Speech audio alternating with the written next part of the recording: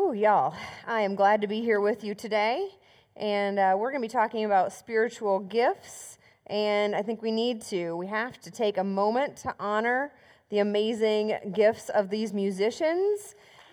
What a joy. That was so beautiful. Our scripture today is going to come from 1 Corinthians 12. We're going to start at verse 4 and go through verse 13. There are different spiritual gifts, but the same Spirit. And there are different ministries and the same Lord. And there are different activities, but the same God produces all of them in everyone. A demonstration of the Spirit is given to each person for the common good. A word of wisdom is given by the Spirit to one person. A word of knowledge to another according to the same Spirit. Faith to still another by the same Spirit. Gifts of healing to another in the one Spirit. Performance of miracles to another, prophecy to another, the ability to tell spirits apart to another. Different kinds of tongues to another, and the interpretation of tongues to another. All these things are produced by the one and same Spirit, who gives what the Spirit wants to each person. Christ is just like the human body. A body is a unit and has many parts, and all the parts are one body, even though they are many. We were all baptized in one Spirit into one body, whether Jew or Greek, and we were all given one Spirit to drink. Friends, this is the word of God for us, the people of God. Thanks be to God. So this idea of gifts, spiritual gifts, gifts given by the Spirit, shows up several times in the letters that are written in the New Testament. And here in 1 Corinthians, we have this whole long list of them. In Romans, there are some that are similar, and there's some bonuses over there in Romans chapter 12, which, side note, is my very favorite chapter of the whole Bible. It is delightful and encourages us and strengthens us and gives all kinds of guidance. Okay, so Romans chapter 12 has prophecy and teaching and serving and exhortation and giving and compassion. We see another list in the 4th chapter of Ephesians, which includes prophecy and teaching. That's kind of consistent. Healing, apostleship. I was looking at the wrong place on the page. Prophecy, teaching, apostleship, evangelism, and shepherding. And if we look later, even in the same chapter of 1 Corinthians, chapter 12, like towards the very end of that chapter, right before we get to maybe one of the most commonly read, most commonly heard chapters of the Bible, 1 Corinthians 13, which you have heard at any wedding you've ever gone to. Which is all about love and how we live in love, and without love, everything we do is hollow. So right before that, Paul talks about teaching and apostleship and being helpful and even administration as a gift of the Spirit. So this is a pretty lengthy list, and yet it can't possibly be everything that is a spiritual gift, right? Because like music is not listed on there. Are there any other spiritual gifts that you can think of that are not in this pretty long list? Anybody? Bueller? A certain generation laughs at that joke. It's mine. So sometimes they're surprising, and sometimes they're things that you don't even realize are spiritual gifts that you have. When I was a kid, other kids at school, the ones who didn't necessarily like the new girl, we moved a lot because my parents are both Methodist ministers. And so there was always somebody who would tease me and say that I was Bossy Beth.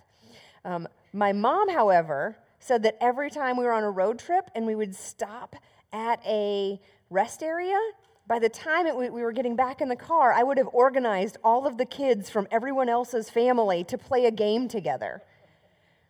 So you may have seen memes on Facebook or elsewhere that talk about how when little girls are called bossy, there's actually leadership skills there. So sometimes our spiritual gifts are identified differently by others, and sometimes they're affirmed by others. Sometimes they're surprising, and they're things that we don't think might be a spiritual gift. For example, I found out 2 weeks ago that I am definitely moving 1 week from today. So that's a big whirlwind. I've been packing like, crazy. And a friend of mine has been at my house several times this week and all day yesterday. And we have discovered that her spiritual gift is throwing shade, giving me that look when I really need to put something into the donate or trash pile instead of into a box. It's fantastically helpful. And she didn't know that was something that she would be good, that would be really helpful to me. She was like, I'm just sitting here watching you. And I was like, no, this is good. Sometimes spiritual gifts are a surprise. Sometimes we learn that we have one because somebody points it out in us. Sometimes, like the women that I work with at the shelter at Metropolitan Ministries, sometimes we're told that we're not good at certain things over and over and over again until we believe it. And sometimes we're told that we're only good at one thing. So for a lot of those women, what they identify as their greatest strength is being a mom, because that's the thing that they can see, that they do every day, that people tell them they're doing a good job at. But these are amazing, creative, strong, resilient women who, manage a family, who are over and over again restarting. So they are self-starters. They have all sorts of different gifts as humans in the same way that all the rest of us do, right? So last year, when I very first started, I've been at Metro since January of last year, and I was doing a self-training program, and I was going to a whole bunch of different things on campus, just trying to learn everything I could, because Metro's huge, and there's so much. And so I went to all the classes and things that the residents had to go to. So I did the health and wellness assessment and all of that stuff that they do. But I also sat in a group with them, with several of the women, for 6 weeks. And it was a group about trauma-informed care. And trauma-informed care is kind of a new thing, and it's big in case management and counseling and education. And my job is to help translate it into the spiritual side of things. And so I'm sitting with these women, and we learn about self-care and, in the long term, how you take care of yourself and make sure that you will be able to handle all the things that happen, physically, emotionally, spiritually, and safety plans, which are like momentary self-care. Like if you're in a situation and somebody says or does something that just pushes your buttons and you are no longer able to focus, how can you get yourself back to who you are in that moment? So for me, it's things like remembering my favorite Bible verse, which is from Romans 12. Let your hope keep you joyful. Be patient in your troubles and pray at all times. Or putting on some lavender-scented lotion, because that's like a calming scent. Some people, it's looking on their phone for a picture of somebody who really loves them, or remembering a certain memory. Everybody has a different kind of safety plan. So we go over those in that group, as well as all sorts of other things. And then at the end of this 6 weeks, we're having our celebration party to end that group. And one of the women looks at me, and I had only been there about 2 months or so, and she says, what we really need is a women's empowerment group. Because what if we walked out of here with 50 friends and a whole network of people that we could count on and we could spend time lifting each other up and building each other up instead of being competitive or catty or tearing each other down. And I did not have a program. I was building one, and there wasn't anything yet. And so I said, yeah, let's do that. So I spent 2 months with these women figuring out what they wanted to do and writing a declaration. They wrote a declaration about their commonality. And they named the group I Am Her because they said every woman has something in common. It's not necessarily the same thing, but every woman can look at another woman and say, I am her, and I am her, and I am her, and I am her. And so they really focused on that empathy and that connection.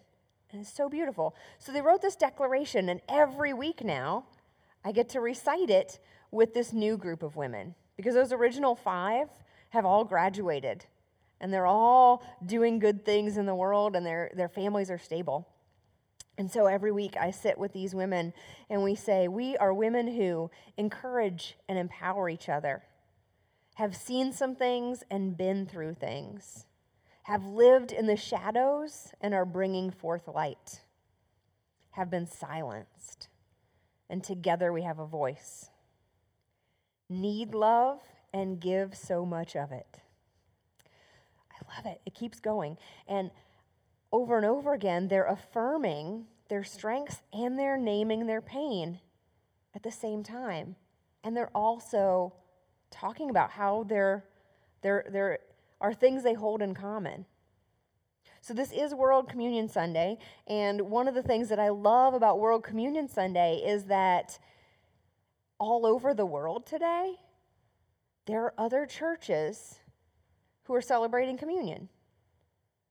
There are other churches who are remembering intentionally, physically, that we are all a part of one body.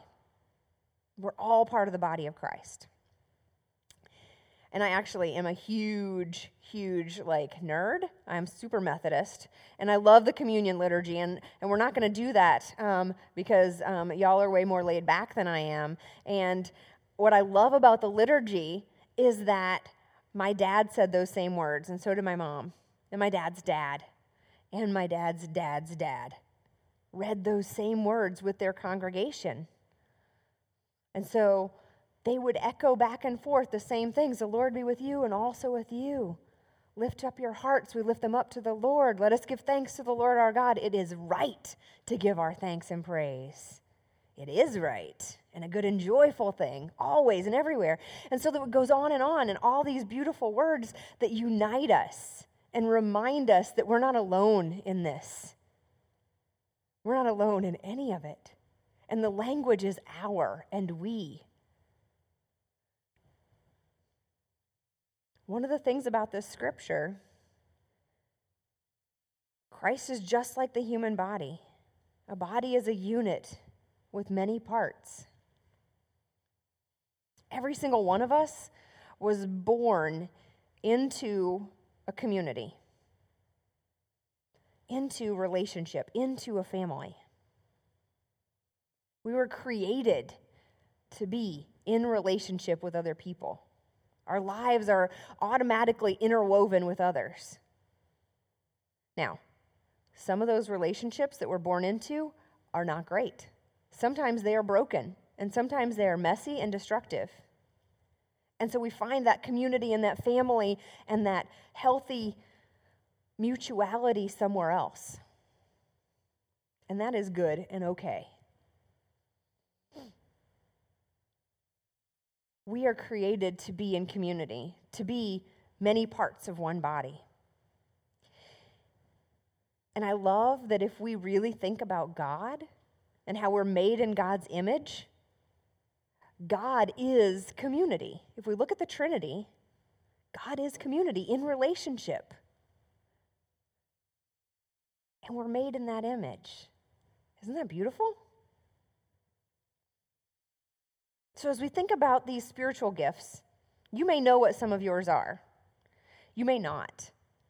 And I'm told that on the front page of the website for the church, there is a link to a spiritual gifts inventory. And so you can go and you can fill that list out, and you can try and see what those things might be if you're not sure.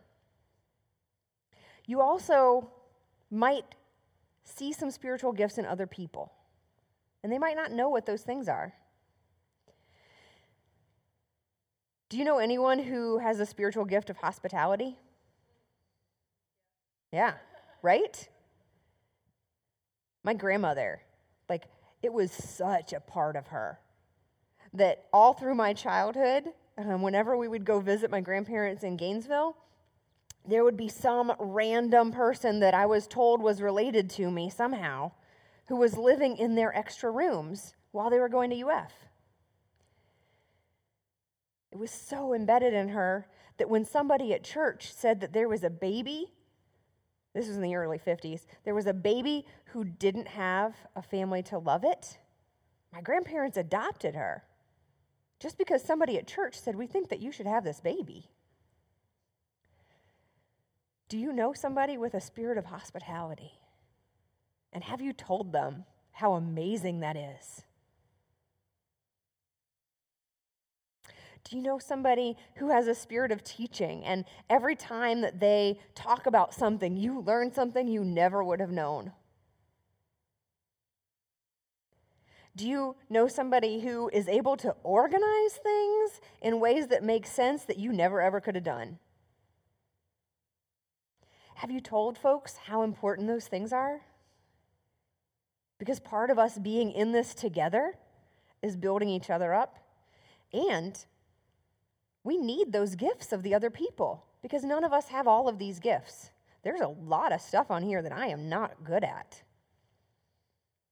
And so I'm grateful that other people are. If you think about your family even, or your friend group, you can probably identify who has what kind of role. Who does the planning when you're going to go on an adventure? Who makes sure that there is gas in the car and that you know where the rest stops are? And who's the person who's putting the wet wipes in the bag so that when it's sticky, you don't have to be sticky? We all have really weird and different spiritual gifts. One of the things that I was reading in preparation for this talked about grouping these. And so there are nurturing gifts and outreach gifts and witnessing gifts and organizing, administrative gifts. But all of these, all of them, all these different, totally weird, specific gifts that we might have all come from the same source. They all come from the Spirit of God, which was breathed in us when we were created in God's image. And they are all embedded in us, not for us, but for the good of the whole body, the whole family, the whole community, the whole church, and really the whole world.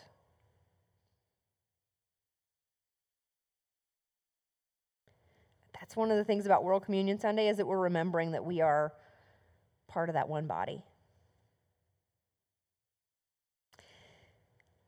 We all have these gifts, and gifts are made for sharing. We learned that when we were tiny, right? And then we forgot it as quickly as we could because we don't always like to share. But we are made to share, and we need to share in order to have everything that we need. And there are plenty of things that we have too much of. Some of that is physical stuff, and some of it is extra capabilities, right? And there are things that other people need. When we pray at the end of chapel at Metro, and I learned this when I was in college on a mission trip, we pray with our thumbs to the left so that one hand is up and one hand is down so that we remember our mutuality, and it's tricky. We remember that we always have something to offer and we always need something from the other person, that we always are in relationship with other people. We need each other.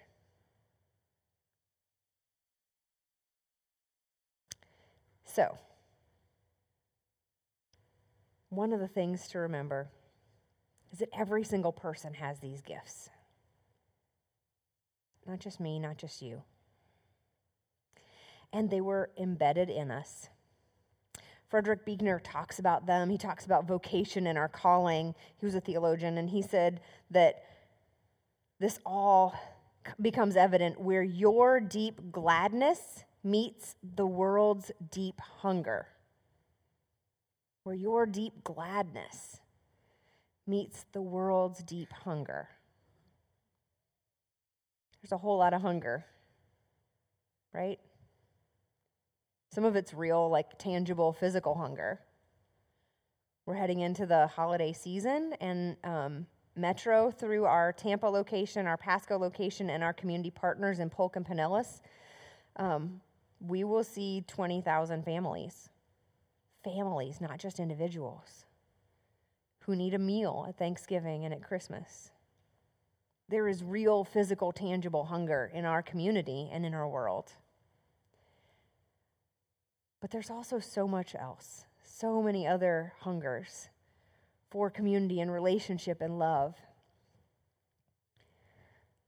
So my question for you that I'll leave you with as you dive into the rest of this week is, how can you use your gifts to be sure that others have what they need? How can you use your gifts to be sure that others have what they need? Where does your deep gladness meet the world's deep hunger? Let's pray. Oh, God of all creation, we give you thanks.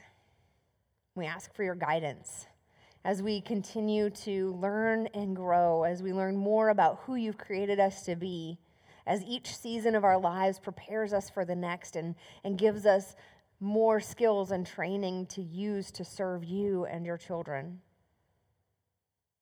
God, help us to lift each other up and to offer each other hope and strength, to remember that we are in this together, all of us.